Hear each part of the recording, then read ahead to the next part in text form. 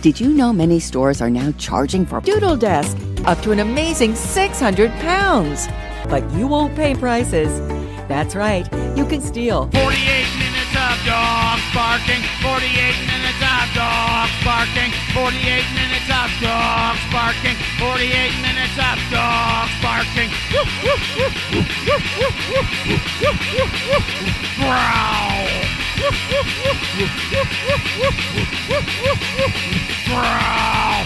48 minutes of dogs barking, 48 minutes of dogs barking.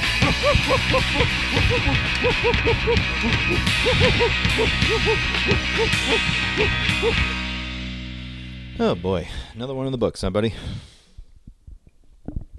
Yeah, we just can't stop. Can't stop making the content. We are particularly because you're going to be out of town next week. I am. I'm going to Minnesota, Minneapolis in particular. Minnesota, the home of my people. The ancestral homeland of guys that walk like this. Well, no, my dad's side of the family is actually from north there. So yeah, both literally and vibes wise, I am from there. Yeah, in all ways but physical, I am from Minnesota. I am always in Minnesota. When you close your eyes, I am there with you. Exactly. Yeah, I'm the Tom Joad of being from Minnesota. What a way to open the show. Hey, it's 40 Minutes of Dogs Barking. My name's Jason, and this here is Brian. Hey. Hey. I'm just kind of like thinking like, what would be like the Grapes of Wrath, but happening in Minnesota? I'm like, what do they make it like? They don't. It's not like Wisconsin where they have. What's like an export of? Well, they make Juicy Lucy's. They make the burgers with cheese in them. Mm-hmm. God damn, I go for They make unreleased Prince albums. Sure. That's a big... Oh, that's one of the things you're going to do is you're going to go to Paisley Park. I'm going to go to Paisley Park, yes. And First Avenue. I'm going to First Avenue. And you're going to free all the children locked in the basement. That's right. I'm bringing my air in, and I'm going to go down. In Minecraft. Parody. A joke. Parody. That would be so great, though. There's this if I arrive at Paisley Park and then I got a fucking security detail on it. That feels like Eric Andre bit. Oh, God, yeah. You're showing at the Paisley Park trying to get the children out of the basement and the unreleased songs. Both. Yeah, they're all in the vault. They're the mole children of the basement. The vault children. That's what... He did have that album Rainbow Children, and I'm sure some people in the QAnon circle found that a little weird, but he's passed on. Did Prince have children? He had one child, unfortunately, died very, very, very, very, wasn't even like properly, like stillborn. He was just, because he did a whole record called Expectation, and his girlfriend was pregnant. He's so fucking psyched, and then the child died. So his living relatives are like a half sister and a couple other scattered relatives, and they're all at war over his estate, and it's a whole fucking mess. I heard it's a fucking... And he's got fucking 300 hours of unreleased shit in this vault that no one can see, because he left no will, because he wasn't expecting that he was just gonna like take too many of whatever he was on and just fucking he die. Was like his last foes of him alive are like Al Walgreens. Yeah. He'd just done a show. He was leaving here, and he had to make a premature landing because he was having kind of a weird reaction to whatever drug he was on. And that was like 2-3 days before he died in his home. It's weird. Now, there's a prevailing theory. This is all the Prince heads here are going to know this one already, but there's a prevailing theory that his death was tangentially related to him being a Jehovah's Witness. Right, because Jehovah's Witnesses, one of the things they don't do is blood transfusions, which meant that he couldn't get a much-needed surgery on his bad hip, which he had, over the years, doing splits, doing crazy shit, he fucked up his hip. Heels. Well, being Prince. Just being the man in the purple cape. Yeah, it'll take it out of you. But he had fucked up his hip, and so he was on whatever painkiller it was, and he took too much, and he died. Because he didn't get the surgery because his religion prohibits blood transfusions.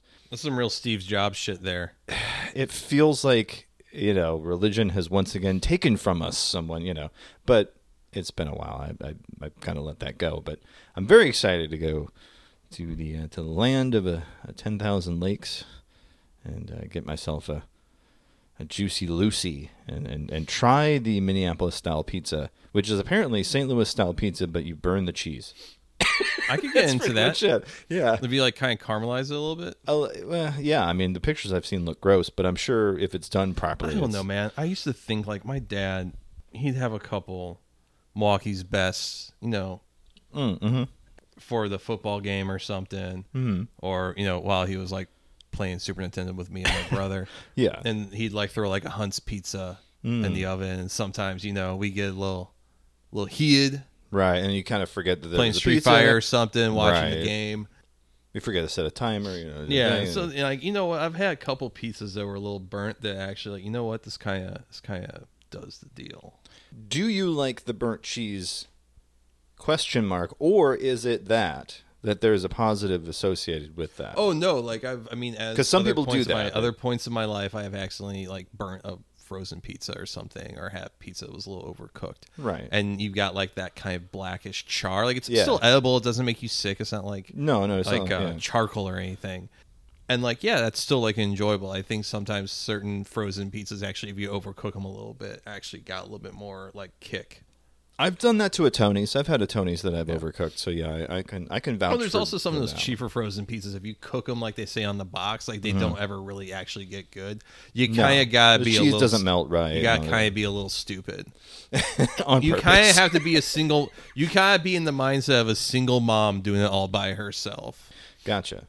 Well, see, here's me bragging on myself.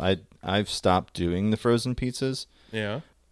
God, we used to get fucking Papa Murphy's, which is like the Qdoba of pizza places. You tell them what you want on all that stuff. They take EBT.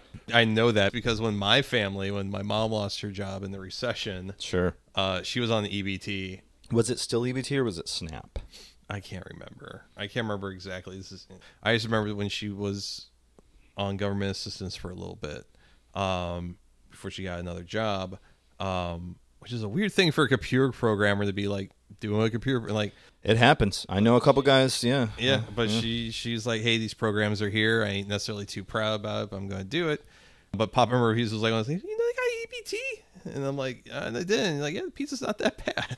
Like, No, they're not that bad. But I think what gets me about Papa Murphy's is that they expect me to have, skills putting their pizza in my oven. No. So what I do is I get a 4-pack of naan from Aldi. Mm-hmm. I use that as my I've heard this bread. method. Yeah, and then I put all my toppings on and bake that for like 15 minutes till the naan just starts to crisp up just a little bit. Ooh. And then we that's our pizza and a movie night every week. So we do that pretty regularly. Sounds nice. I've gotten away from going places to get pizza, but when I do, it's either going to be some insane like pie shit where it's like a $30 pizza. Yeah. Or it's going to be the $7 Domino's. And the only reason I say Domino's is because Domino's by default has garlic crust. Mm-hmm. And if you know anything about my wife, thank you. I was waiting for it. She's the one who will put garlic on fucking I'll put anything. I'll put garlic on anything. I understand. I have limits to what I will put garlic on. She does not. See, that's Oh yeah, I made a pot of chili last weekend. Ooh. And like fucking slow cooked that motherfucker for like 8 hours. You were saying that, yeah. I fucking turned that motherfucker up. Hell yeah. Caramelize the onions a little bit. Have to. Throw the red pepper in there. That's how I like to do it. I think right before I add in the ground beef, the brown that, I put in the garlic because garlic sometimes can overcook a little too quick depending on how you do it. Yeah, you want it brown, but you don't want it burnt. Yeah, for sure. So put that in there, and then as seasoning the meat, I'm gonna put a little garlic powder in there, just to be sure. Just in case. Yeah, I mean, I obviously was doing other spices, but I'm like, I like a good garlicky chili. The only reason I buy it from Domino's is because they have a garlic crust. So obviously I'm not opposed to garlic. Right. I cook with garlic all the time. Hell, half the meals I do, I start with onion, pepper, garlic. Like, Oh, it's yeah, just no, it's yeah. a nice base, and you can work on it from there. Yeah, I make a tikka masala that way. I make a chili that way. You know, it's like you can do 15, 20 different dishes just with those 3 ingredients as your starter. So I'm believe me, I'm a garlic fanatic. I'm always buying the shit. Do you buy them pre-minced or do you mince your own? Because that's a fucking bugbear that I have. I will mince garlic if I'm like doing like a special Italian dish for my lady. So if you're taking your time and if you've got it all planned out, not on like a regular weekday. No, like if it's like a Saturday or a weekend meal and we're not like pressed for time, like I actually like cutting garlic. I find it to be a lot of fun, like fucking crushing it up, getting the oils out, and obviously it's a better flavor and everything. But most of the time, like particularly if you're doing a chili, you can just fucking squeeze that shit out. Well, because I get the jars. I love the jars because it comes with the olive oil, and I usually use I overdo the olive oil, and everybody tells me that, and I don't fucking care because I'm cooking, goddammit. And so, like, yeah, it comes in the olive oil. So I'm like, okay, great. I get 2 for 1. I get to do 2 ingredients at the same time. If I'm making meatloaf, especially, meatloaf is such a it's real twiggy. Meatloaf.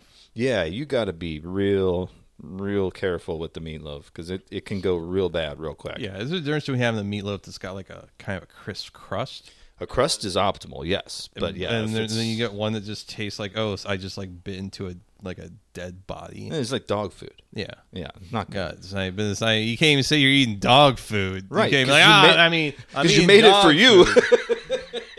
Geez, what I expect from this dog food tastes bad, you know. Yeah. But no, that was supposed to be for human consumption, and yet here we are. Here we are.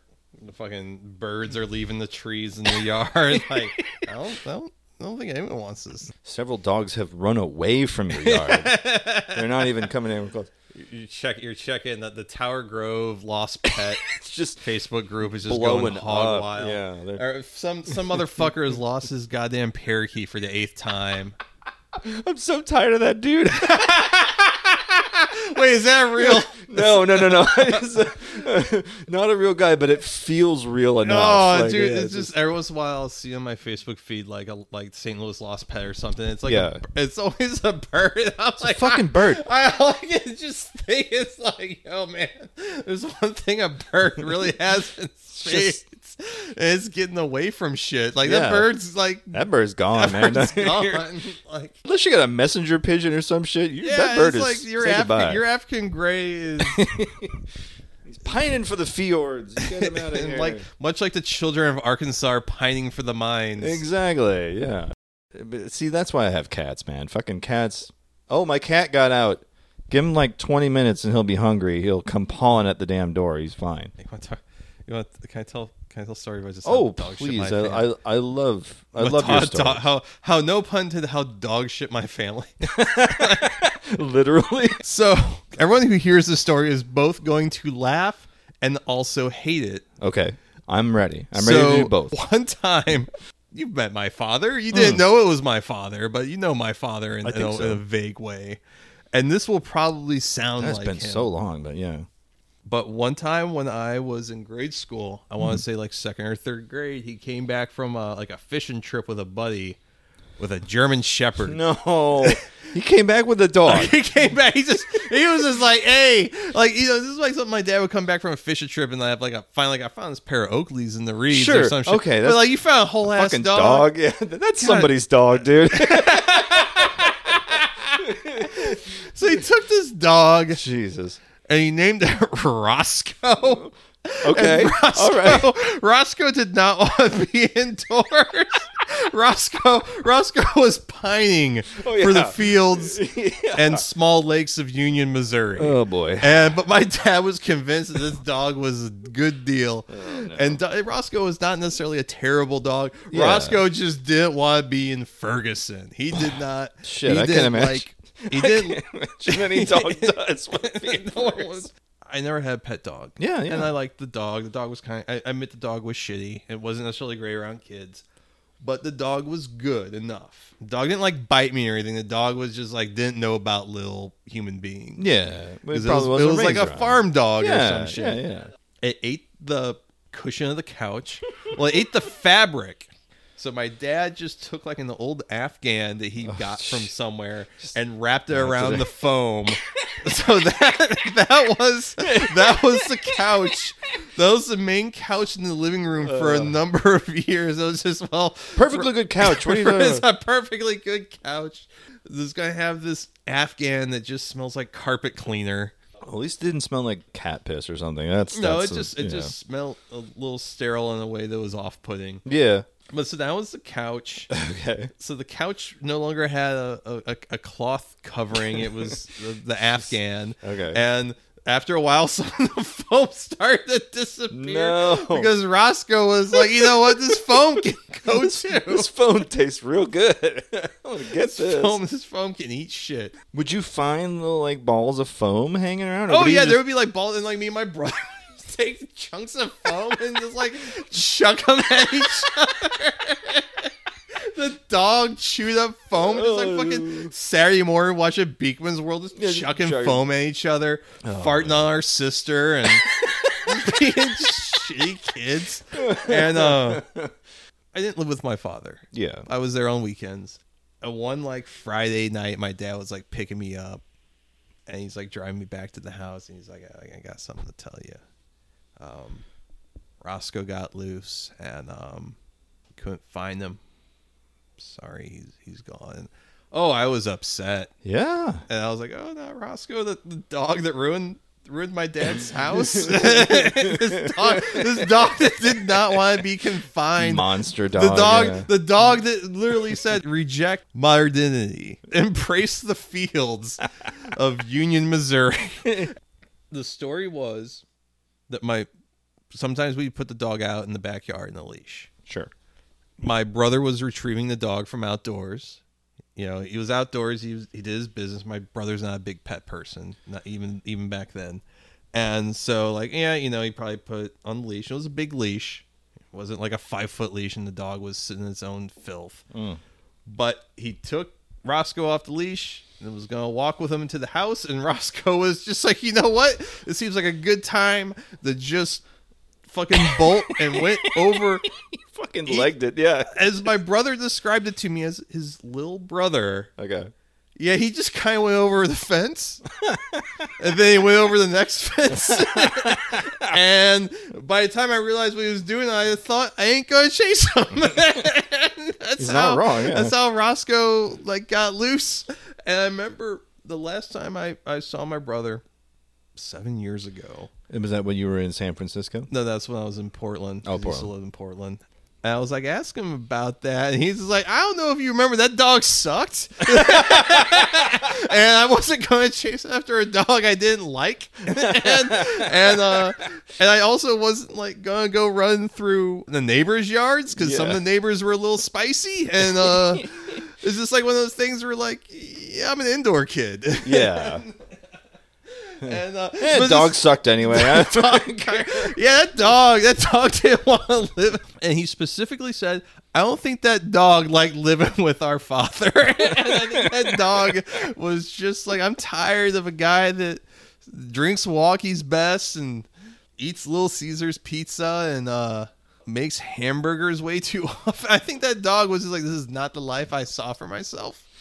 And he got out of there, and who knows what happened with Roscoe, but that was the first dog I ever, quote unquote, had. Yeah, that's a damn. All right, well, rest in peace, Roscoe. I'm assuming he's. I hope you got back out to Union, Missouri, into the fields.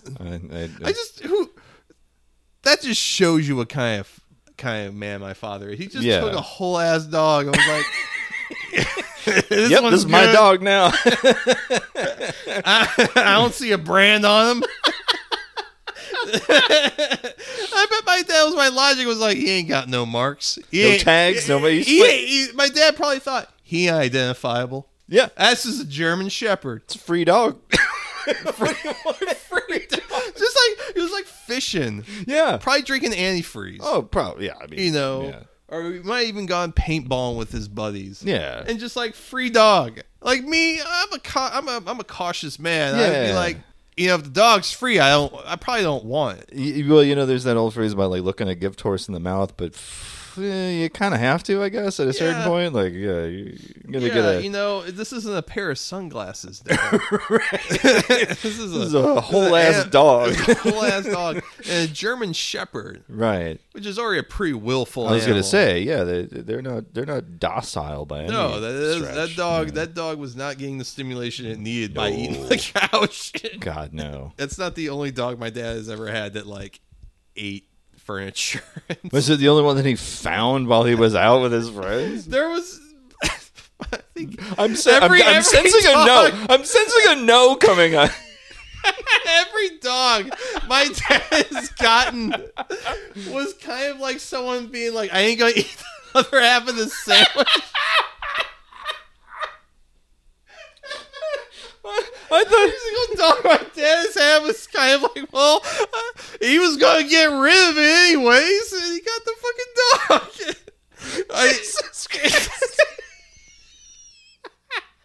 Every single dog was just kind of like someone being like, hey, this jacket doesn't fit me anymore. Yeah. Well, you know, I could take it to the Goodwill, or I could try wearing it. It's like 3 sizes too small. You know what? The elbows feel good. No, I think one dog was a customer of his. Yeah. Who had purebred black labs. Okay. He was a breeder. And his wife let the dog out, and it is assumed that a wolf or a similar wild dog mated with the female. Oh, boy. And so this was a half wolf, half black lab. That was absolutely insane. God, this is mean. I love my father, but he lives the sort of life that needs to be talked about. Yeah, yeah. I mean, we are the ancestors of the historical John Sutter, and he was a trashy-ass, terrible person. We got to keep it fucking going. I was going to say, yeah. When that dog died, I remember him calling me. I was on like my lunch break at Blockbuster, and he was like, well, Holly died. Like, yeah, oh, man, I'm really sorry. Man, that dog lived forever. And he's like, yeah, you know, she was just getting old, and yeah, so what I did was I took the collar off her. I don't know. And I went down to the Humane Society and told them what I had, and I said, you know, I just found in the middle of the road. I just didn't want any kids to see it. Oh, no. Oh, no. I'm just thinking. You didn't have to tell me that. I was like, Dad, I know you're all about the hard living, but I don't need to know the details of how. This is like a fucking McCormick novel here. Yeah, some shit. Cormac McCarthy shit. Yeah, Cormac McCarthy ass shit. Like this is like something from like No Country for Old Men. I found this dog on the road. What's the most you ever lost on a dog? My dining room set. Oh man, I was okay. So I was this close. I was this close to taking a dog home. As you know me, I'm a cat person. I got 4 fucking cats in this house. I got Gibson, the 17-year-old, right? Apple, who was a Christmas present to our kids when they were 6, so she's now 7 years old. Cora, we got March 2020, so she's our coronavirus cat, and then Vivian, who's the newest member of the crew. She's not even a year old. We were fostering like 8 different cats. Yeah, I remember I came over one time like, that's a lot of cats. That's a lot of cats. Well, I said we're not going to keep them. We're not going to, we're not keeping a cat. We're not keeping a cat. We're not keeping a cat. We have 3. That's plenty. Da da da da da. And then I get COVID. I'm out here isolating, and by the time I'm out of isolation, we have a kitten. Like, the cat. That's our cat. We're its chosen family. Yeah, pretty much. Apparently, the story goes, somebody had agreed to take Vivian from us, and then they never showed up. Now, I don't know if that's true or if that's something my wife told me so that I would be okay with the cat living here, but it doesn't seem like it's on bad or anything. It's as far as lies go, if she did lie about that, it's fine. She's a sweetheart. I love her. But we went to the ASPCA, or the APA. I'm sorry, they don't call themselves the ASPCA anymore. They're called the APA. Part of this was our kids are 13. They're starting to get real tired of the summer reading programs of the library. But we do them every year because everybody in this house is a fucking reader. We just bookshelf after bookshelf. Congratulations on having an attention span. I know. Well, Not so much me. My kids, they're great readers. Me, it takes me a while, but I do eventually read them. We went to the APA because you get credit for going to the APA in this summer reading program through the city. So we're there, we're looking at the cats, and the cats are cool. 3 of them had like feline leukemia, and like 1 or 2 of them had FIV, which is like the feline version of AIDS. I'm like, oh, that's not ideal. And then I said, well, I'm gonna go next door and look at the dogs. I looked at this one fucking dog and fell in love, and it was almost, I was this close to walking out with this dog. Dog named Rosie, sweetheart, black lab, big eyes. Gave me this look. You know that one. You know the dog look. The dog look where it's like, I love you. And I know it was just like, get me the fuck out of here. But still, I've never been a dog person. My grandparents had a dog named Bro. First of all, fucking love the name. But my grandparents had a dog named Bro. And Bro was the shaggiest golden retriever you could. I mean, you just... It's a floof. Just a bundle of hair. And he just had insane amounts of energy. And my grandparents at the time, you know, they're in their mid-70s. They don't have the fucking energy to deal with this dog. And we had a very similar situation. The dog's going nuts and eating stuff. So I'm looking at this dog at the APA, and I'm like having teenage flashbacks to like dogs destroying furniture, dogs shitting everywhere. I'm like, you know what? Maybe today is not the day. It's because we always had, my wife and I have had a running joke. When we first got Gibson, and this was, again, 17 years ago, this cat's fucking old. When we first got him, we said, well, you know, we can't have a dog until the cat dies. and he's gonna outlive every last one of us to prove that fucking point. Right, that guy's, he's on 3 different medications. He's old man, but he's the only cat I've been able to toilet train. Did I ever tell you this? Have you ever seen him do it? It seems like a crime against God. As I first read about it in fucking Achewood in that comic. Oh yeah, I mean I've known about that for a while, but I just never knew too many people that did it.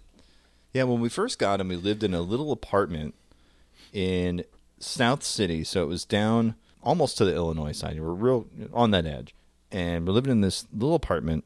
We get Gibson, you know, we got a litter box, but one of these days we're like, well, we're going to try this. We're going to see if this works. And it took him a while, but eventually because what you do, at least in the more modern variation, is you take a aluminum pan, kind of like the ones that I barbecue with. You've seen me with the aluminum pans. You take those, you shape it to the shape of the toilet seat, you put flushable litter in it, and then you let them use the litter box on the toilet as normal. And then you start poking holes, and then eventually you take the pan away, and they just go in the toilet. That's the whole principle of the thing. We got him to a point where he was both peeing and pooping in the toilet, and it was like a party trick. We would have people over. We'd have people over. Cat's about to do it. Yeah, it's exactly it. We'd have people over, and we would be looking around the corner because, you know, the living room's here, and then the bathroom's down the hall, and we're, okay, he's going. Everybody quiet, because you don't want to freak him out. And we would come around the corner, and he'd be on the toilet, pissing, and then you'd see his tail go up, and you'd see him drop a log. It's like, fuck yeah, dude. Oh, hell yeah. Amazing. But then he got a hold of, my wife likes to sew. She still does that a lot. But she uses a sewing machine. And he got a hold of some clippings, some string, and decided that it was a good idea to eat it. Yes, I know how this goes. Now, that is the moment, maybe 2 years old, that I thought, well, this cat's going to die. Yeah. And he damn near did.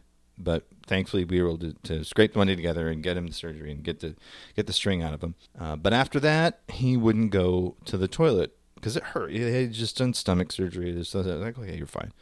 Recently, like within the past 2 years, we said, let's do it again. Let's get him to go on the toilet. So now we got him back on the toilet. He goes number 1 on the toilet. He'll piss like the day 3 a.m.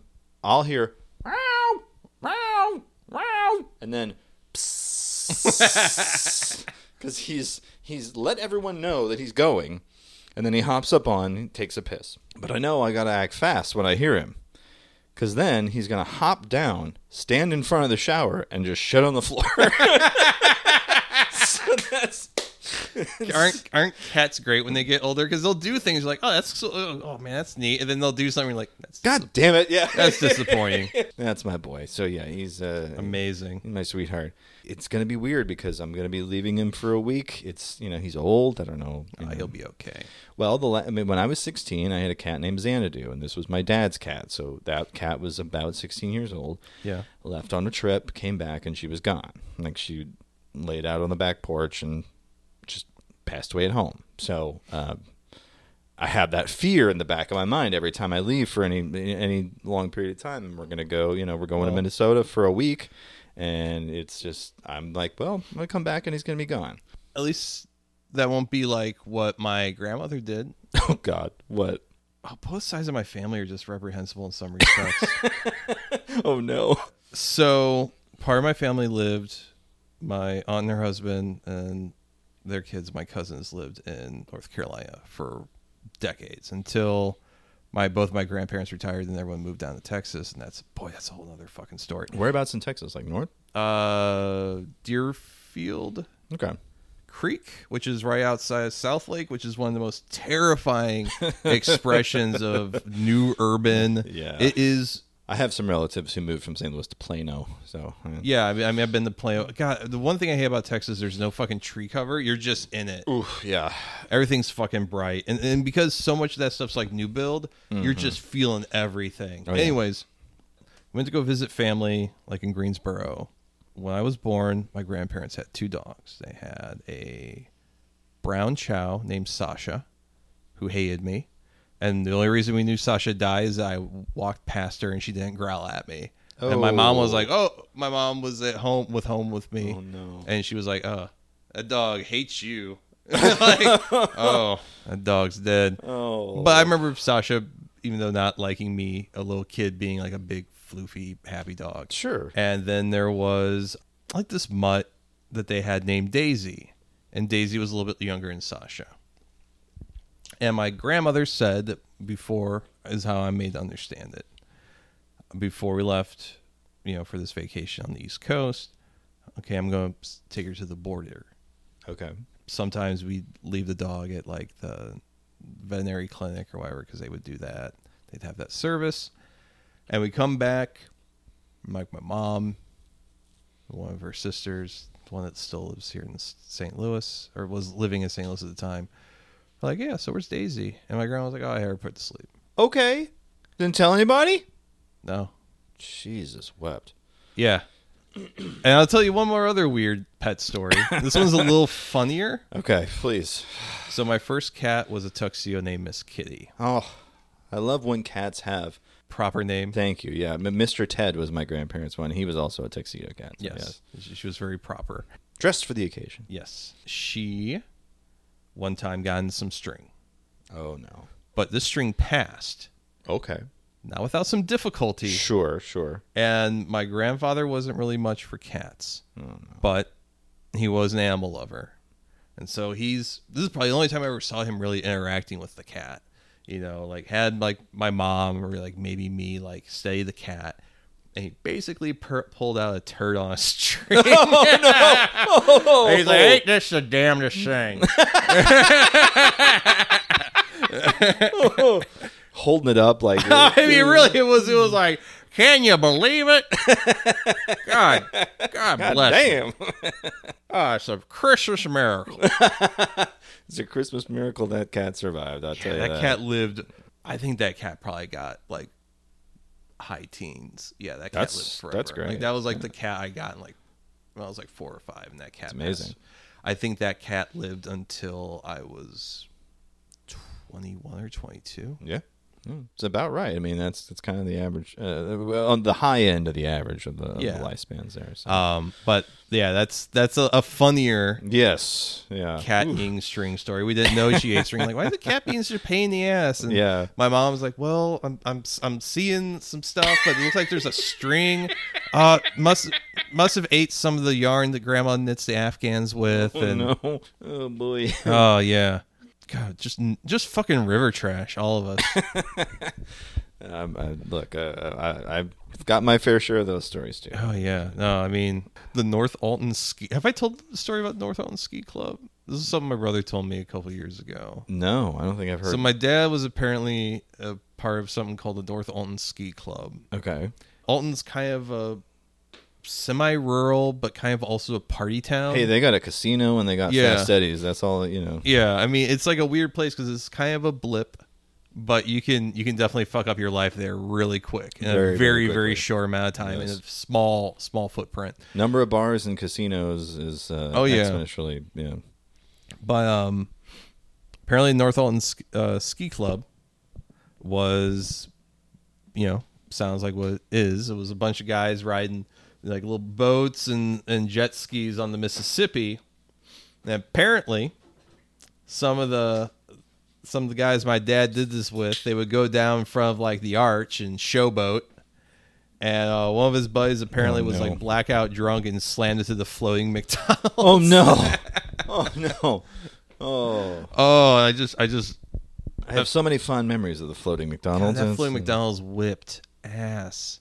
It was the same shit you get anywhere else, but you were on a goddamn boat eating McDonald's. I mean, what else do you want out of life? Goddamn boat. 80s, 90s era downtown St. Louis was a fucking trip, dude. Because my cousins and I, for some reason, it was just my cousins, Megan, Kelly, Brian, and myself.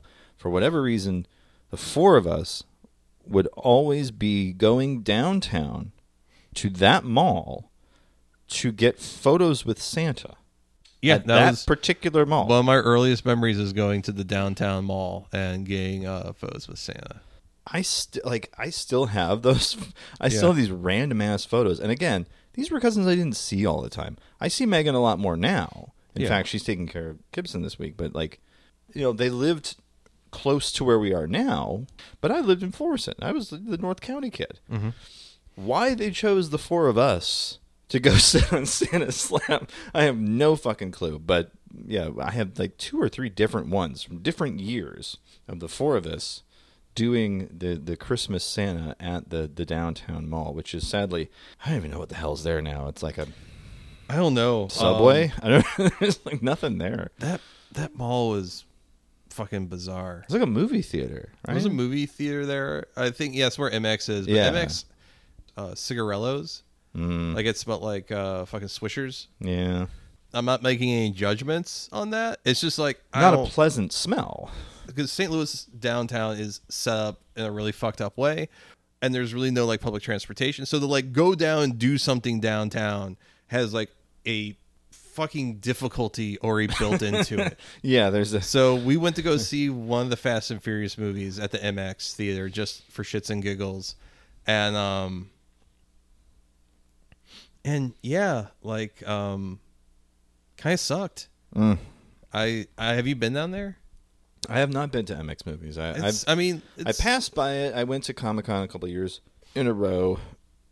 No, I never actually went in. And from the street, it looks great. Well, I should rephrase. It sucks in the sense that it's not a bad build out or anything. It's just like it's a whole lot of effort to go. Then like, oh man, this is just a regular ass movie theater. It's just a regular ass movie theater. It's nothing special. It doesn't feel good like the Tivoli would or anything. Like it's not grungy. Fine. But it's also not super clean. It's somewhere in the middle, and that's just kind of average. Clean. It wasn't like a badly kept movie theater. It just like someone was there and did like the whole the equivalent of I'm sneaking in White Castles into the movie. You know? And kind of ruined the experience for everyone with all that. We wanted to kind of veer off into a little bit of territory here. You wanted to talk about the rally runner guy, another St. Louis weirdo. They should call him the race runner now. Hey-o! Folks. Daniel Donnelly Jr., by the way. We have a full name. Fucking name. Yeah. So, friend of the show, Danny, interviewed this guy a couple of years ago, I believe in 2015 for the Riverfront Times. And Danny had said something in one of our group chats about like, I interviewed that guy. And back then, he was really fucking weird. He did not need to add any extra to that. And the rally runner, as my understanding, is the guy dressed up in all red. He puts on red face paint, and he runs around Busch Stadium, like the perimeter. Yeah. To rally. I mean, listen, Cardinals fans they don't need any help being racist. No. He told the folks over at STL today that his running quote, strengthens the spirit for the Cardinals to get the energy to win. Amazing. All right. Yeah. What the fuck? He's been arrested by the feds for his role in January 6th. Yeah. Wasn't like Tucker Carlson blaming it on him at one point? Tucker Carlson interviewed an attorney. I saw a man running red. What's going on, America? The story behind that is that Tucker interviewed a lawyer for several alleged January 6th participants, and that lawyer claimed that the rally runner, Daniel Donnelly, was a law enforcement officer, part of a false flag op to make Trump supporters look bad. What the fuck? They were grasping at straws, dude. Come on. Sure, I know. When this came out that he got arrested, for being part of the insurrection or the attempted insurrection, I'm like, were we really surprised? But I was also feeling that that for punishment that he should fight to the death with the guy that used to dress up as Superman at Cardinals games. There you go. That fucking we can get rid of one local weirdo that we don't know what to do with. It's 2 men enter, 1 man leaves kind of deal. Yeah. So apparently, according to his DMV records, he did have his name legally changed to Rally Runner. What the fuck? It's insane. Yeah, that's damn. I thought this guy was going to to be normal. Mm-hmm. Courtesy of Huffington Post. Right, Joseph McBride. That was the guy who appeared on Tucker. It says the man's face was MAGA red, but he was only in disguise as a Trump supporter. He is clearly a law enforcement officer, McBride told Carlson's viewers. He said that he was part of a government entrapment scheme in which Trump supporters were handed weapons by government agents, quote, for reasons we cannot comprehend. All right. Wow.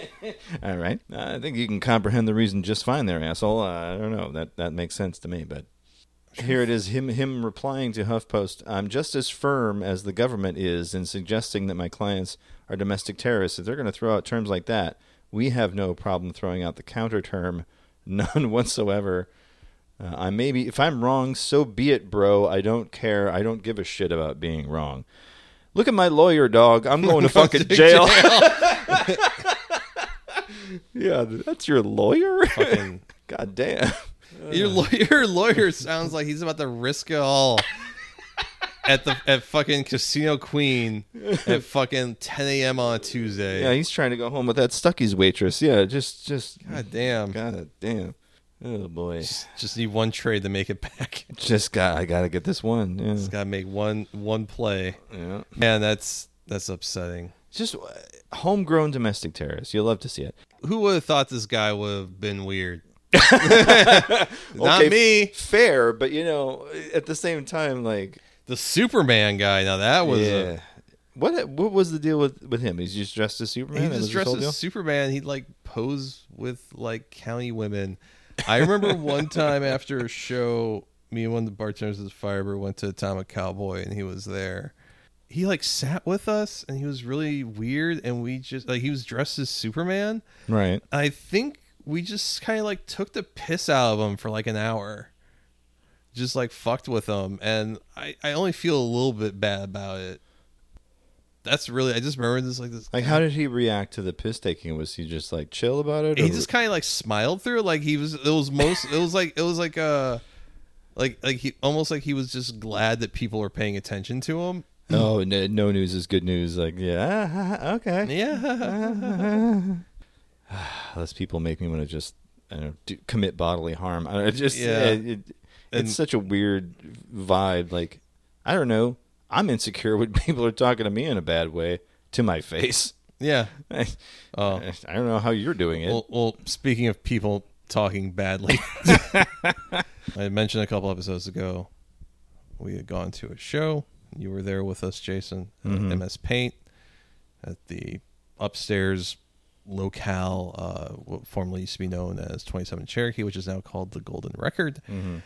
And when I was off taking photos and I was away from you and Dee, someone who I kind of knew but never really like had like any kind of really like calling an acquaintance would be stressing it to someone that like I knew of, and I guess they knew of me, came up to my girlfriend and started asking questions about me, and my girlfriend's just like, yeah, no, it's Brian Sutter, it's my boyfriend. And she apparently like, oh, well, I haven't seen him in years. And she's like texting me about it like while I'm taking photos, and I'm like, oh yeah, I bet that's gonna be some bullshit, and I come down and meet y'all at the patio, and someone is sitting with you all and immediately gets up as I come and approach you all, and I'm like, oh, bet this is gonna be some bullshit. And guess what, folks? It ended up being some bullshit. Yeah, and got like a weird kind of threatening DM on Instagram from a guy who I've been in the same room many times in the last year, who just couldn't say anything to me face to face, and was basically like, don't come to our shows. And I'm just kind of like, really? Like, we're still doing this shit? Yeah, like, I don't know, like, not to really get into the fucking weedy details for the folks at home, but like, people in St. Louis have really weird understandings of what kind of person I am, and it all comes from people who don't kind of matter in the grand scheme of things, but because they're in St. Louis, they get an outsized soapbox. And I've heard that I've been a police informant. I've heard that I've heard that one too. I roofie women's drinks, like just all kinds of weird shit. I didn't fuck with anything in St. Louis for like 5 or 6 years. Right. I like for that reason, because you're like, these people aren't worth it. Yeah. But I started dating my girlfriend and kind of wanted to show her things around, and we'd gone to that Melt Banana show, and I was like, oh, one of the locals was really interesting. I'm like, oh, I guess people are making interesting music.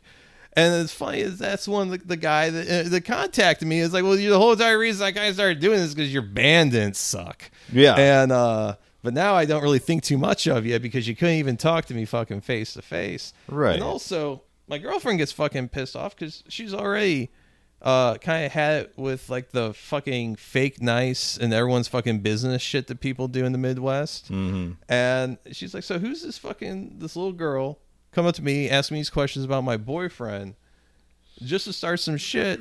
Well, if you think my boyfriend's this terrible fucking person, why don't you should probably maybe if you're really interested in my safety or whatever you think, you would say something. Right. Instead of just being like, okay, guess who else? That's on a recon mission. Yeah. Oh, so you got confirmation that it's me.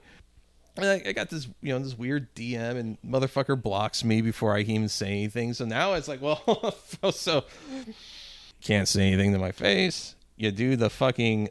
There's no posters glory and No. saying someone a fucking mean message and then blocking them before they can respond. So that means if I ever am in the same space as this guy, I kind of got to light you up, brother. I kind of got to saunter over and just be like, so, hey, what's up, man? What's up? So, hey, what the fuck? Yeah, so, hey, what's up? And, I'm like texting some people. I'm just like, this is just fucking childish. Because, like, the reason... The Two Door Cinema Club, which I mentioned in the previous episode, was the last show I photographed at the pageant 2017 because I was just kind of done with everything here. Yeah. And I was just like, fuck it. And like I've had people try to get me fired from jobs. Like I kept my fucking head low. And I just didn't pay attention to many things here. Just kind of lived my life and had a very small but nice like social circle. And I spent that time like finding other things in life I found to be worthwhile than photography, and grew as a person. Mm-hmm. And I'm dating this person who I want to kind of show the shithole they've moved to, and like here it kind of fucking sucks. It kind of really sucks dick on the fucking toilet over here. Yeah. But like there are some parts where like at least you get a little reach around every once in a while, and I tried to show her the reach around, and I was kind of like told her, like, I kind of told her, like, well, people got some bullshit ideas about me. And she's like, well, that does sound like bullshit. I was like, this is how people handle their stuff here. And she thought that I was like being paranoid about some of this stuff. And I was like, no, people they fucking hide behind their fucking keyboards. Yeah. And like, it'd be one thing if people like we were leaving the Golden Record that night, and a bunch of fucking people came out and stomped me out right there in front of the bank. Right. That is now a fucking dispensary. A bank that used to have fucking bullet holes in the teller windows. Yes. It'd be a different story. But like, I mean, like, well, at least you believe in something. But it's like, you can't even, like, y'all can't even talk to me. And it's like, I mean, there's a reason why my portfolio URL is assholemusicphotographer.com. Yeah, because I yeah. used to be kind of an abrasive person, and I think I still am from time to time. But like, it's kind of tongue in cheek, and it was always a little tongue in cheek even back when I registered it, because like, I'm sure you can attest, Jason. Like, as abrasive, obnoxious I can be, you get to know me. I'm actually kind of a fucking softie. It's teddy bear. Come on. Yeah, yeah. And that was always kind of a joke I would hear from people in the music scene. It's like, oh, I always thought you were kind of a fucking blowhard, but then like I got to know you, and it's like, wow, you've got some really like sweet and tender feelings. And I'm like, well, fuck you too. And but that was kind of like, it was like a joke. That was like, yeah, I'm kind of an asshole, but you can know me. I've got like another side that's a little bit more thoughtful and sure. Like, asshole to strangers, kind to friends, I think is the. I think yes. And so it's like, well, I spent all this time. I went to therapy. I worked on myself, sorted out my bullshit as a person. I've got a good job. I got a great girlfriend. I got things I'm working towards, things I'm excited about. And I think what was probably the most disheartening, no one likes to feel rejected or anything like that, yeah. but I kind of knew at some point in time the other shoe would drop and someone would be like, why the fuck's Seller back at shows again? But I thought that like someone would at least try and fucking make a scene or do something, like at least some, if you're gonna be like, at least get something for yourself. Yeah. Get a little fucking glory. Like that was Sure. like also a thing, like even back before, it was like, so you're just like fucking with me. You're making my life but you're not getting anything for yourself. Yeah. You're just kind of causing Chaos. bullshit. Yeah. And it's like it'd be one thing if someone was like, getting something, but it's like you guys aren't even going about a way where you're getting anything out of it other than just to insulate and gatekeep the St. Louis music scene even more. Then you wonder why cool shit doesn't happen and bands don't want to play here. But that was like the thing was like, well, I'm a dumbass, and I like to think I've grown so much since the mid 2010s, and I come back.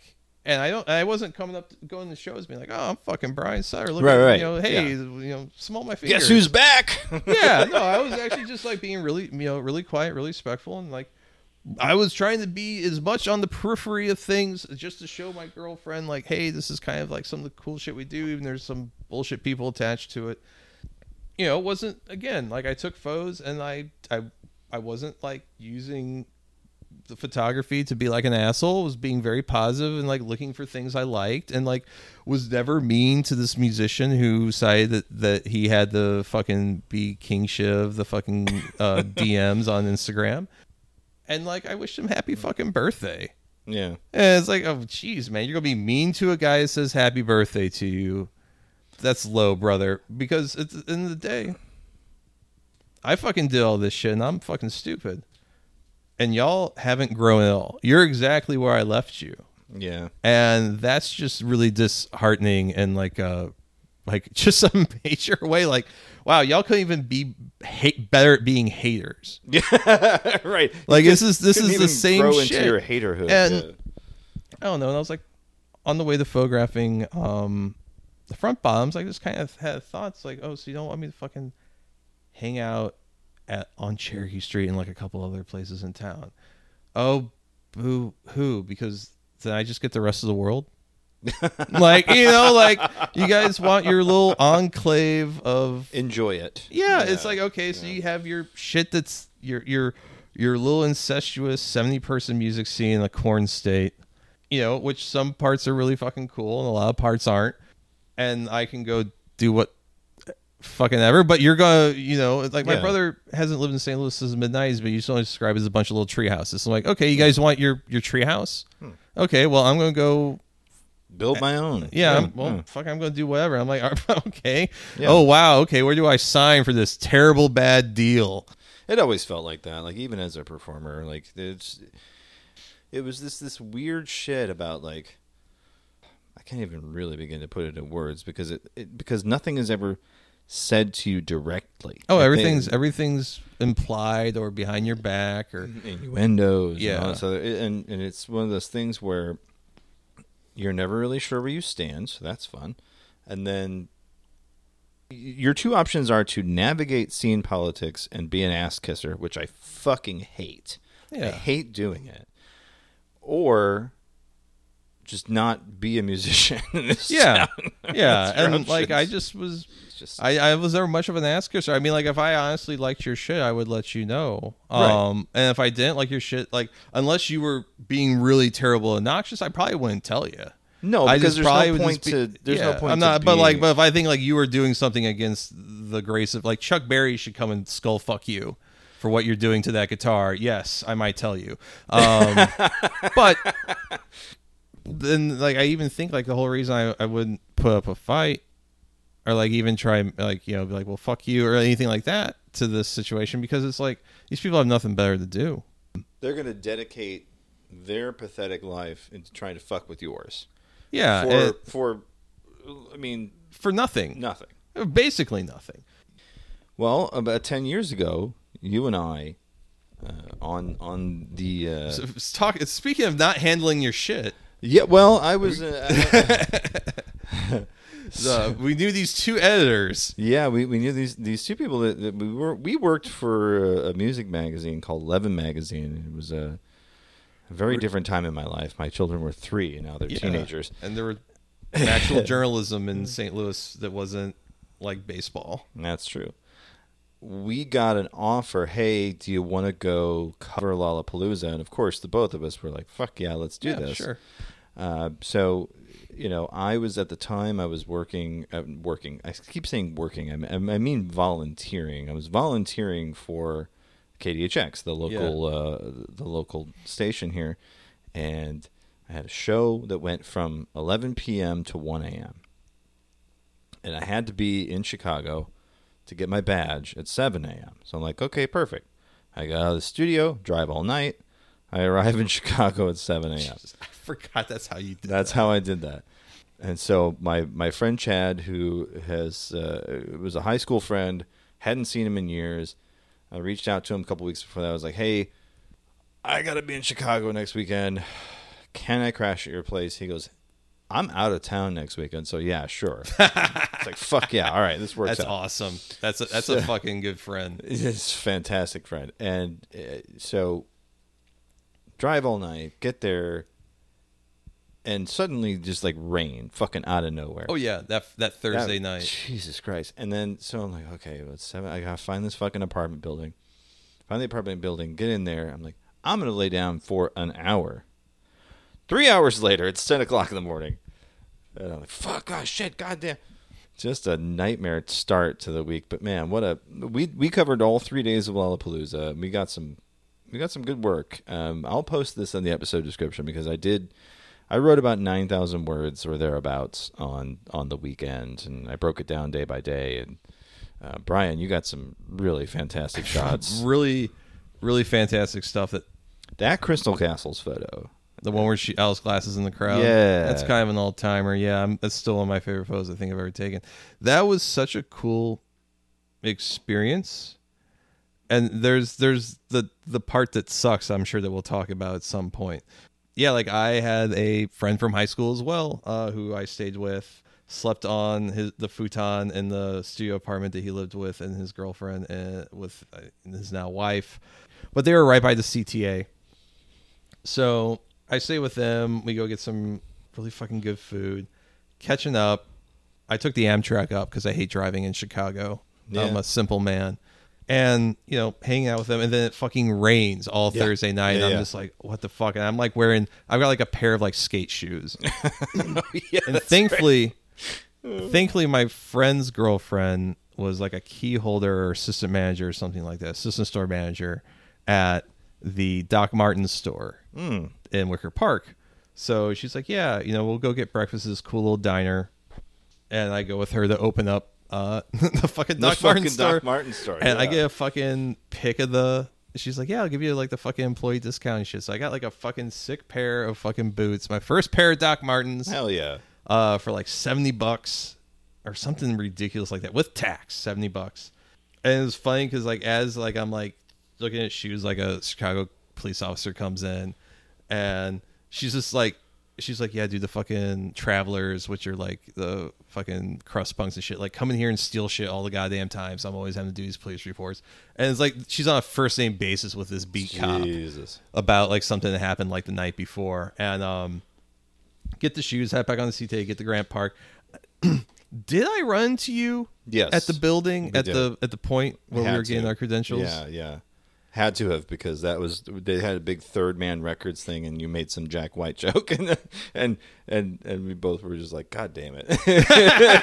I don't even remember. I remember seeing like the Hare Krishnas Yeah. outside, Yeah. and Well, because they had the pickup for your credentials inside a record store. yeah, And so it's just right. like a pop-up record store. Yeah, Right. It wasn't even like what it's originally intended for. And yeah, they had this big Third Man display, and the two of us are just like fucking Jack White. More like jack off white. Yeah. And I made a dog eat my turd. Wow. no, let me put a little bit of heavy cream on your mama. Ed Zitron, I swear to God, Ed Zitron via Twitter will DM me just at random the fucking Jack White lyrics he thinks of. He'll just We'll have to put them together one time, and I can do a workable Jack White impression when I get fucking worked up enough. hell yeah. I don't think I really got my legs until I photographed, like, I think Ghost BC. Which Yeah, is that now was like Ghost. middle of the day. And it even rained a little bit right It before did. their set. Yeah. And I'm like, I didn't really know how to shoot such a fucking large stage like that. Yeah. It was Like some of those. It was a little weird, which is I'm kind of telling myself here. But our first day was really fucking wild. Like, there's something I found out during Lollapalooza, that if you just like don't stop moving for 3 days straight, you don't ever have to take a piss.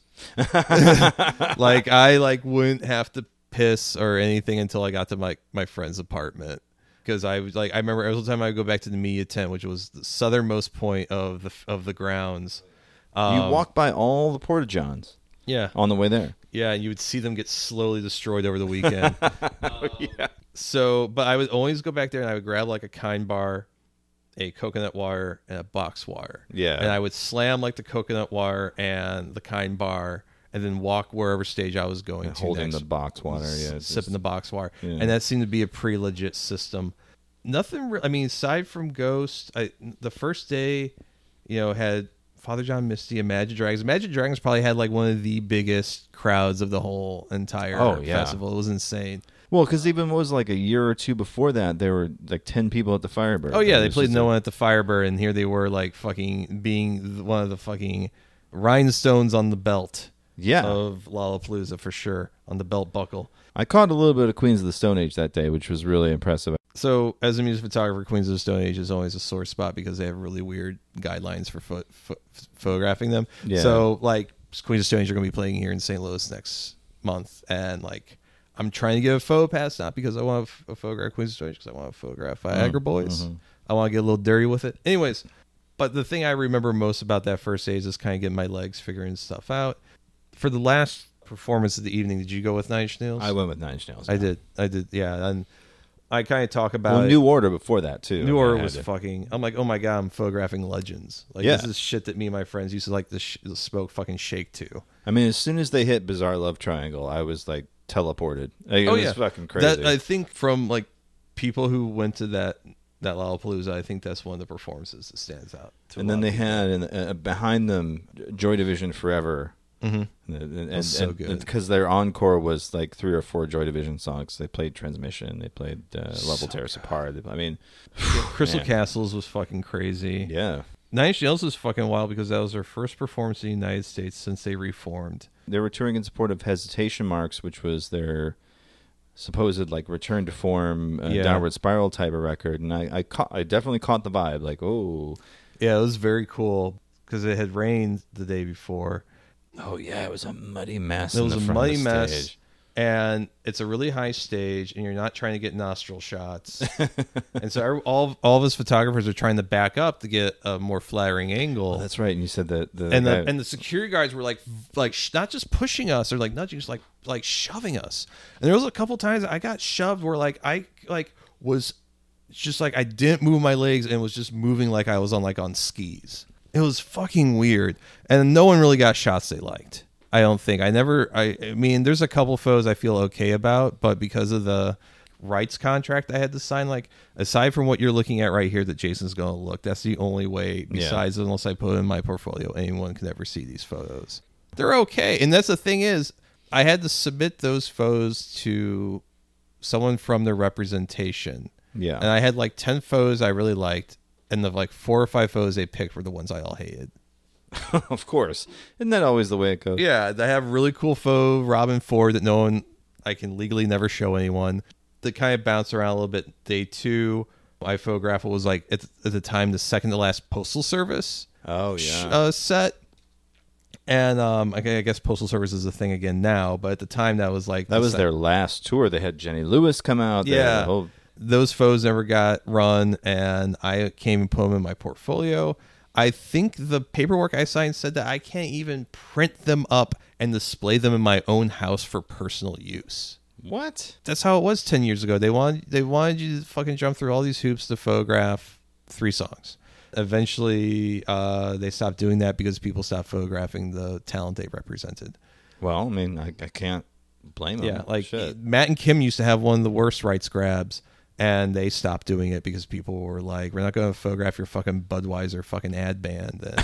And they're like, please, we've got antics. They had a hell of a set that weekend. I missed it because I was waiting for Peugeot to come over and talk to me so I could take a portrait of him. Oh. And then he just liked to talk to he talked to like 2 dudes at a picnic table for like an hour and a half. So my Tuesday So you coverage sat in the media tent waiting and for stared him? at him, and then he just walked off, and I'm like, fuck me. So I missed Matt and Kim and a couple other things. And that was also, I believe, the day that Death Grips was supposed to perform. Oh, yes, that was the day, because that was the day we also got the news about Bob Reuter we mentioned earlier in the show. Yeah, Bob Royer died, and so that was fucking weird, and I'm like in Chicago and that happens. I got to see Charles Bradley. The first and only time I ever got to see him photograph him. And it was what a show. Fucking mind-blowing. I remember looking over my shoulder and seeing a security guard with tears running down his cheeks.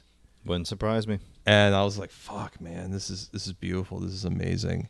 Absolutely phenomenal performance. I'm trying to think what else was good that day. Now, that was the day that I took an ill-advised trip. Oh, God. I told you about this. We both wasted a bit of our Saturday. Yeah, I saw Pujol. I watched the whole set. I was like, cool, Rain Wolf, great. That's when we heard Azalea Banks was dropping out, too. She had a throat infection. That was a whole big thing. I think Angel Hayes I photographed. This is kind of jumping around, but I don't know if I've ever told this story on the podcast, but there was one stage that was the EDM stage. Oh, God, yeah. There was so much EDM that year. Yeah, and I only went to that stage a couple times. And one of the times was photograph Angel Hayes, and I think one of the other times was to photograph Major Lazer. I think there was like a third thing I photographed on that stage. I remember like one time going up there and getting behind the barricade for Dog Blood, which was Skrillex and some other dude in fucking girl pants. You couldn't photograph them because they were on some fucking EDM throne and they were so far back. I'm like, oh, this sucks. So I'm like a music photographer. Yeah. And there's so many other guys there. They're like actual legitimate like editorial news and wire photographers. And they're telling me stories about like being in Bangladesh and smoking cigarettes that gave them crazy headaches and shit like that. And there was this older black guy. I think he was like shooting for AP. He was real tall, slender. He had to probably be in his mid-50s, had a little mustache. And he wore sunglasses the whole entire time, and he didn't really talk. Okay. And he looked like an old school fucking wire photographer. Like when I think of like a guy who probably fucking started on a crime beat like in Philadelphia or something and just worked his way up, and now he's just coasting doing wire shit. You know, probably a guy has like crazy fucking war photography in like Kosovo, and now this is just like what he does. This is what he gets to do on the other side of the shit where like he was like having to put a tourniquet on some kid's leg. He's not really saying anything the whole entire weekend. We're waiting for Major Lazer, which I think was the second day. It was the second day. First day was the day that I wasted a bunch of time trying to go to a shampoo party. I thought it was going to be something completely different. It was a whole thing. I walked up down State Street. It was a whole... But yes, Major Lazer was the second day. So let's get to your shampoo party, but I got to tell this because this is my favorite. Shampoo party sucks. I'm not even going to tell that story. It's so dumb. I just remember you running into you being like, I did this thing that was bad. Yeah. This was a bad idea. My feet are all fucked up. I made a huge mistake. Yeah. Yeah. Now I'm like breaking in like fucking Doc Martens at a music festival, and like my feet also are doing a thing. I was wearing fucking Keens. Walking. Damn, man. Bad news. So we're waiting for Major Lazer. I think it's a changeover from Dog Blood or something. something's ending. It might have been Dog Blood. Me and him were like the first photographers there, and we're just kind of standing. It's like, hey, what's up? And he's like, hey. And I saw so many fucking kids getting wheeled away by EMTs from that stage. We're standing there and we're having to like move out of the way so some girl in a flower crown can get wheeled out from behind the barricade. And that dude just takes a big old drag of his cigarette and he looks at me and goes, them kids are on them chemicals. Perfect. Only thing he really said to anyone the whole entire weekend. And No notes. I'm like, I'll never be as cool as this fucking guy. Well, yeah, I mean, the EDM was fucking running rampant that weekend too, because man, fucking everybody was, not everybody, but there was a large contingent of people there to see like Bauer. Yeah. People who I still don't know who they are. Right. Beast mode shirts and fucking like everyone running around asking if you've seen their friend Molly. Yeah. You know, just a real, Yeah.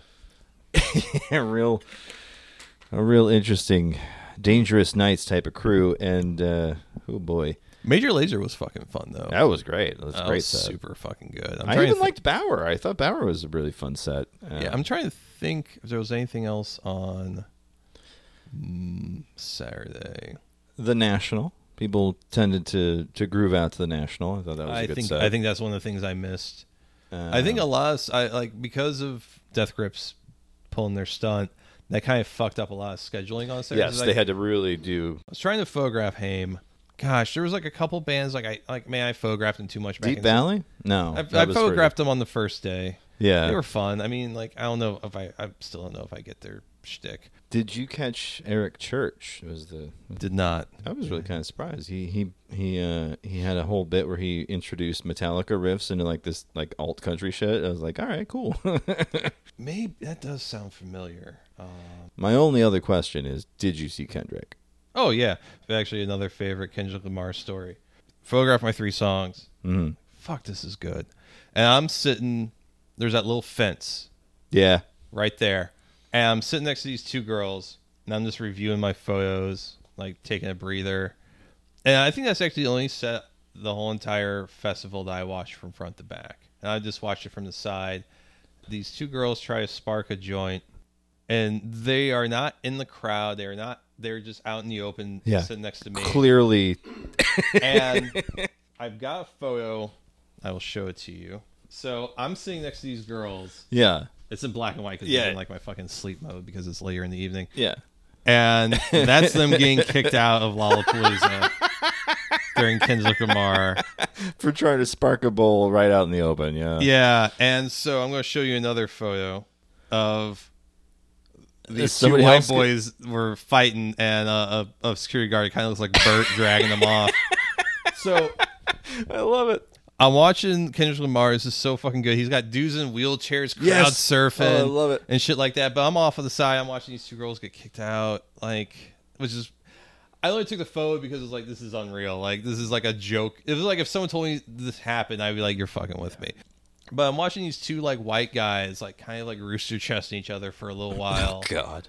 Some guy, it has to be from Kendrick Lamar's crew, comes out because he's drinking Gatorade, which is not something I've seen anywhere in the music. Yeah, it's got to be something that like was on a rider. Right. He comes out from behind the fencing there, and he's just kind of vibing out. And he just watches these 2 white guys just like have the worst fucking throwdown fight in the field, and he's just sipping from that mountain from that Gatorade, and he's just like, oh hell yeah, and like he literally just goes, oh hell yeah, and he's just like laughing, and he just walks off. Yeah. He just walks. He just like came out, was like checking out, and he just watched like these 2 dudes fight because like one guy bumped into the other guy's girl. Yeah. And he literally just like watched this shit like lose, like fucking is like maniacally laughing. He's like, what? Okay. Oh hell yeah. And just like leaves. And I'm like, this fucking rules. I've seen so much cool shit. During one set. Yeah. One set, sitting in one spot where I can't even see the performer that well. Right. I'm just chilling. Kendrick Lamar was so good. Yeah. I wish he would actually play St. Louis once. I know. I got to take one photograph of Foles before their tour manager kicked us out. Foles had a tour manager at that point in time. It was a British guy because they're a British band, who was notoriously a prick, and he told the photographers that they could only photograph the last 3 songs. Okay. So we come back for what's supposed to be the last 3 songs, or like the last song, and he kicks us out. I have one photo of Foles. Heartless Bastards is a band I'm thinking about that like was originally supposed to be what was Haim's slot, and something else. And like the Heartless Bastards are great, but like I've photographed them a dozen times in St. Louis. I got to see Oh Brother. Oh, I missed that one. Oh, that was so good. It was really cool seeing Oh Brother. Wild Cub. Yeah, oh yeah. Peugeot was great. Peugeot, fantastic. Well, the end of day 2 for me was like a real personal one because the Postal Service has always been a thing for me and my wife. And we one of our songs that we danced to at our wedding was from Give Up, from the Postal Service album. And she wasn't with me, and I got a little teary-eyed because, they were, it was their last... supposedly their last tour for. I mean, it was for a long, long time, like 10 years. Day 3 was Major Lazer. Yeah. Cure were amazing. That was super fun. The Cure was pretty much the last thing I saw because, man, they closed out with fucking the Love Cats, which is their goofiest song. I think what I did was I photographed The Cure, and I went over to one of the side stages, the one that Heartless Bastards played on. Yeah. And I saw Cat Power. Oh. And that had just like a completely different mood. Very different vibe, yeah. Than everything else at the festival. Like really cool lighting. I think probably one of my favorite performances I've ever photographed. And that was like the last thing I photographed the entire festival. And I was just like, that was just so fucking cool. It was just fucking, I hate to sound like some fucking... No, Chan Marshall burnout, fucking rules, dude. But like, it was just like fucking rock and roll. Like it was just like really straightforward. Like there was nothing super fancy about it. Like it was just kind of stripped down, like no pretension, which kind of different than like, Alt J, which is if a guy with pockmarks had too much confidence in his I took a shit and I flushed the toilet and it's funky smelling. Yeah. Well, like, okay, so like that day I saw some fucking killer ones. I got to see the Vaccines. Oh fuck! I forgot about them. Yeah, I love that. And then I got to see Waves, which I had not seen at that point. I had not seen. I forgot Waves yet. Was at that. Yeah, I think I was photographing Tegan and Sarah. That was one of those ones where I had to leave halfway through the Tegan and Sarah set to go catch Waves because it's like I cannot not see both of them. And that was the fucking problem, man. They had so many of those. It's so many of those where I had to make fucking Sophie's Choice shit. Like, it was like Baroness. I photographed Baroness. Yeah. They fucking whipped. They played the little amphitheater shell, and that was so much fun. The Orwells, who we can't talk about anymore. Yeah. Oh Brother was fucking awesome. It's like, I've like hung out in a hotel room, like drinking like warm beer. Like, that was a really cool experience. And I had this thing where like, well, 11 Magazine doesn't really pay that well. Yeah. And I know I'm not going to see a lot of this money I spent on this back, but it's an experience. It's a good portfolio builder. Like I can move off of this. Yeah. And I had all of these very modest and reasonable expectations. Yeah. And then, me and you bust ass editing, you bust your ass writing. Next issue of 11 Magazine comes out, and it's like, 10 pages about Bob Royer? Look, I don't begrudge them the Bob Royer coverage. That's his influence on the scene in St. Louis was very, very large. I'm not saying that they shouldn't have done that. I think there's a lot of things I like about it, but I think how they did that coverage kind of got a little self-indulgent. Fair. And I know that they were. You will get no argument from me on that because yes, our work was relegated to the web, which no one reads. And I think the coverage we got was like a photo I took of Wild Bell, which is, no offense to the individuals in that band, if I don't remember them. Yeah, I wrote a paragraph on them. So like I took all these really cool photos of all these really great bands, and you put a band that no one remembers. Yeah, I don't even know what the hell they sound like anymore. They wore white jackets, and one guy played the saxophone, so it's already kind of dated. Yeah. I'm 10 years later, kind of still a little bitter. Like it kind of actually led to me having a mental breakdown I'm salty. later that year. No, you will get no argument from me that I'm still salty about a number of things that happened. But it was an amazing weekend. We got to have a thing. It was such a cool fucking experience. I'm still so jazzed that it was a thing because, like, fuck, New Order, Nine Inch Nails. Like I got to walk around in a hat that said Wang Fest. That's right, you did have the Wang Fest. Because I left it. I forgot it at the Firebird and fucking Andy White, Hell Night and Tilt's fame, and he's a fucking goofball. And he's a sweetheart. He's a sweetheart. He's a great human being, but he's got a beautiful creative mind in so many different ways. God, I really can't say enough nice things about Andy White, but that motherfucker. I had a shirt from Twang Fest, which was the alt country little thing that KHX would do that Chris Bay gave me for doing some coverage for them, and as a thank you. And I kind of valued this hat, even though and it was a cool looking hat for what it was. I left it there, and he blacked out the T, so it just said Wang Fest. I don't know what happened to that hat. I wore that hat for so fucking long. Yeah, I'm like, there's like footage of me at fucking Ferguson protests wearing with the that Wang hat. Fest. Well, okay, so if you watch Our Streets or whatever, Whose Streets? Whose Streets, the documentary that Damon from Farfetch did, the Ferguson documentary, there is a scene about 2/3 through where Alexis and Brittany are getting out of the Westfall Justice Center in Clayton, and I'm up there with a wide-angle lens, and the camera is also up in there, and so just one side of the frame's Brittany and Alexis, the other side is my fucking gross ass with a hat that says Wang Fest. Oh, man. It's so you. It's so Brian. Gosh, no wonder why people didn't like me. Right. I just had to make everything a little interesting, and instead of just the same sweaty bullshit. I'm not mad at it. I don't know.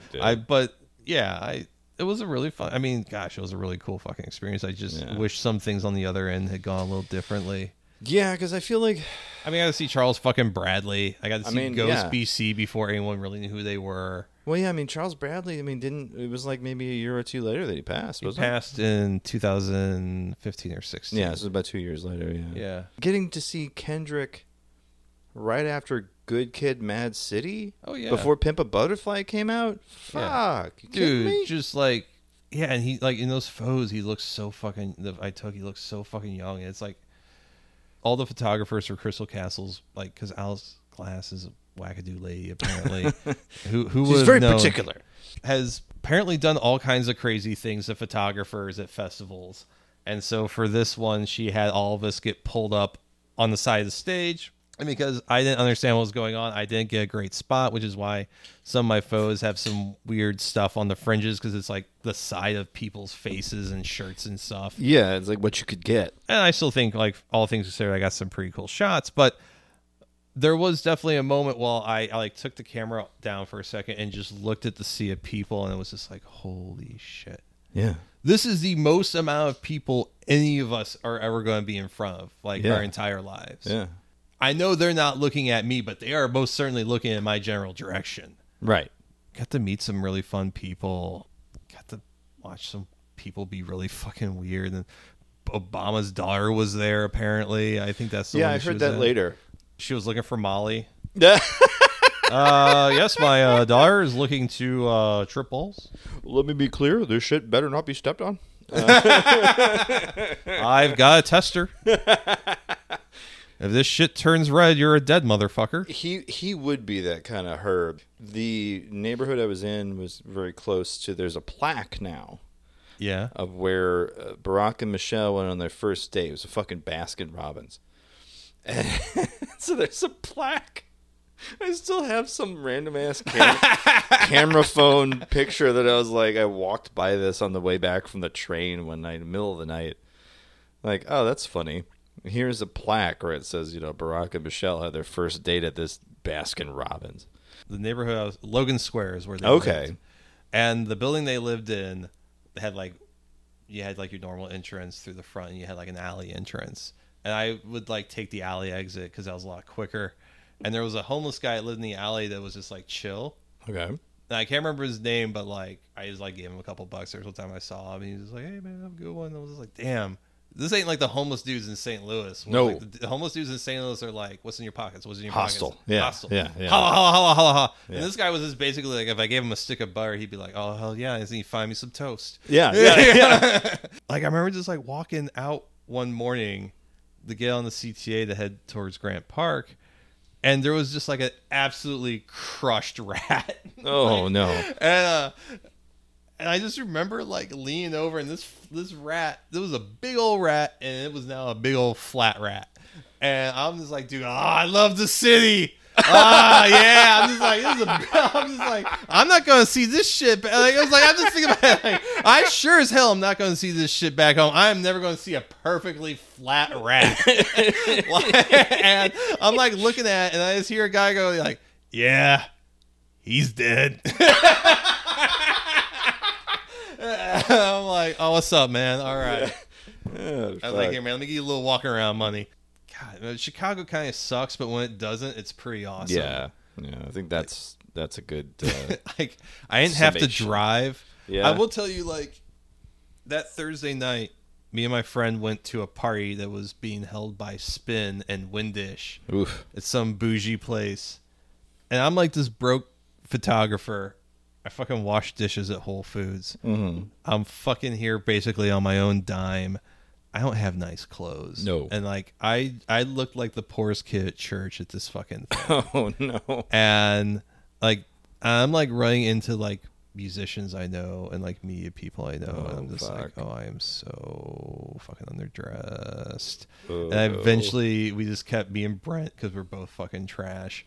Just got as many free. We got juiced up. Oh no. And I'm like, let's take the train back. All right. And it was also my first time taking an Uber because I got because I was pressed, got a free black car drive to the venue, and it was probably the cleanest dressed dude I have probably seen in my life. Crisp, with too many Febreze little fucking clips on all the vents. It was noxious. But that dude, he probably did his hairline like every other morning, like just like crisp looking. I've never been in a black car like that. And we get dropped off at this Windish party, and we're just like, I feel so uncomfortable. Yeah, I'm not a pretty person. I'm not in this because like my life is easy and like I have a trust fund. I'm in this because I have like this weird primal drive to be a part of this cycle of creation. Yeah. I'm like fucked up in the head. I'm not bored. Like I'm pretty. Like I have to get in here. I'm damaged in some way, and this is the salve for it. And this is the part of the industry that I've never been a joiner of. I'm like, I don't want to go to the glossy parties. No. The fucking drinks were tight. Yeah, I bet. And like they fucking better be. Yeah. And I'm like, again, like I'm such fucking river trash. I don't know what to do when someone comes to me and be like, drink, and I'm like, oh, yes, yeah, I do. free. Yeah. Oh yeah, they're like, you know, someone walk around a cocktail waitress. I'm like, oh fuck, man, this is what it's like when your dad doesn't have priors. Yeah. Fuck, dude. When the sheriff doesn't know your family. Yeah, yeah. Like for bad reasons, not because like the sheriff goes shooting with your grandpa. Right. Yeah. Like I know I grew up fucking ratty. Yeah, yeah. I've taken my girlfriend to where I grew up, and I was like, yeah, you know, like it was only a little bit better 20 years ago. Have a look. Enjoy. I mean, like the street I grew up on in Spanish Lake has like burned out houses on it now. Yeah. Dad's house in Ferguson, the house next to it has like a tree growing out of the roof, and you know, all this weird like upsetting shit. And but that was like probably my dumbass, my blissful, you know, for all my cynicism, I never really saw myself as poor. Yeah. Standing in that room until that moment. Yeah. I never felt like fucking trash until I stood in that room. And I was like, I even said something like, Brent, like, I feel really out of fucking place here. And Brent is my friend. Brent was not my friend anymore, unfortunately, because like life happens. But shit happens. Yeah. I'm like telling Brent, like, yeah, I feel really out of place here. And he's like, yeah, we should like get a couple more drinks and go back and like watch a movie or something. So we went fucking slammed some drinks, took the train back. He got like a bootleg movie from the bodega across the Hell yeah. street. Hell yeah. And Hell it yeah. was like some shitty horror movie. And it was like you could hear people like walking in out of the aisles and stuff. And I know that's a really the main street in Logan Square is in Michigan. It's Milwaukee. And apparently the rain, how the wind is and the storm flow or whatever you want to call it in Chicago is that a lot of rain will just go straight down fucking Milwaukee and really sometimes not touch other parts of the city. Wow. Yeah. Gosh, man, we really went No, wild that's on this fine. one, but I feel like we got a lot of mileage there. But yeah, that was. Yeah, that's so. I mean, I talk about so many things, and like, and the first time I ever felt like a poor person. Yeah, well, I mean, I briefly mentioned the shampoo party. I got this invite. It's one of those promotional things. It's day one. I'm in the middle of Grant Park. I don't know what the fuck I'm doing. The first time you get a mailing list for a festival like that, you get all kinds of crazy shit. Yeah. Same thing happened for me for Lou Fest and Right, and Burgerama. so like, oh well, come down State Street. There's this hotel, and we're gonna take over the lobby. It's gonna be all these people from this shampoo company. It's gonna be great. Middle of the day, there's a big hole in the schedule of people I don't really know. So I'm like, okay, I'm gonna do this thing. Walk down, and I've only got X amount of dollars on my Metro card, or whatever it's called, the CTA card. Yeah. I'm like, well, I'm not going to waste it going to this party and then going back. I'm just going to walk it. It's fine. So I set out, down State Street. I forget that at a certain point in the downtown area, State Street splits into north and south. Mm-hmm. So I'm walking down South State Street for fucking ever. And I look at the invite again. It says North State Street. I'm like, fuck, goddamn son of a bitch. I turn around again. Keens, not great shoes to walk in city streets on. So, turn my ass around, get a Diet Coke at the Walgreens, and again, 20 minutes in the other direction to go up to North State Street. At this point, I'm wearing a shirt from fucking some website where it was like, how's my blogging, dial 1-800 eat shit, like that. Yeah, you had something smart, yeah. Some stupid ass headband I had on to keep myself from sweating. Because you still had hair. It was thinning at that point. And it was bountiful. I remember I've looked at some photos I took of you like, oh yeah, 2011, 2010-ish, and like, what a beautiful head of hair that guy had. I hope he appreciated it. I'm already red. Oh yeah, and I'm chafing. It's just you got the chub rub going. Oh, it's fantastic. And I get to this fucking hotel, and there's nobody but the reps for the company. And I was like, this invite says something about like a DJ set. This says something about like, so and so is going to be here. I asked the guy running it. He's like, well, they're all at Grant Park. I'm like, the fuck am I doing here then? So I'm sitting there, again, shitty blog t-shirt, shorts, Keens, red as a fucking tomato, sweating my ass off, and they didn't even offer me a free drink. I said, can I have one of, it's $10. I got fucking no cash on me. I'm like, oh, well, never mind then. So I spent like 20 minutes at this fucking stupid ass. You probably was just at this point like, well, I'm in the air conditioning. Pretty much. Yeah. I sat down for a while. I'm like, all right, well, I'm here. I'm going to hang out. Nobody comes and goes. It's all just like reps and people who are like there to sell shampoo. And I'm like, well. Did you even get any shampoo? I got a sampler and I used it on the last day and it was pretty nice shampoo. Oh, okay. So, yeah, it's fine. But it was not worth the hour and a half I lost walking back and forth. Holy shit, yeah. Yeah. You know what? I think this is like the third time you've told me this story. This is the most depressing telling of it. It is probably because it's probably the one that I go into most detail because I'm like, oh fuck. It's like, I mean, like I think you've told this story before, and you pop it up a little bit. This is a really feel like a direct, dry telling of events. I mean, I fucked up. Like I got a thing, and I said, well, let's go to the thing.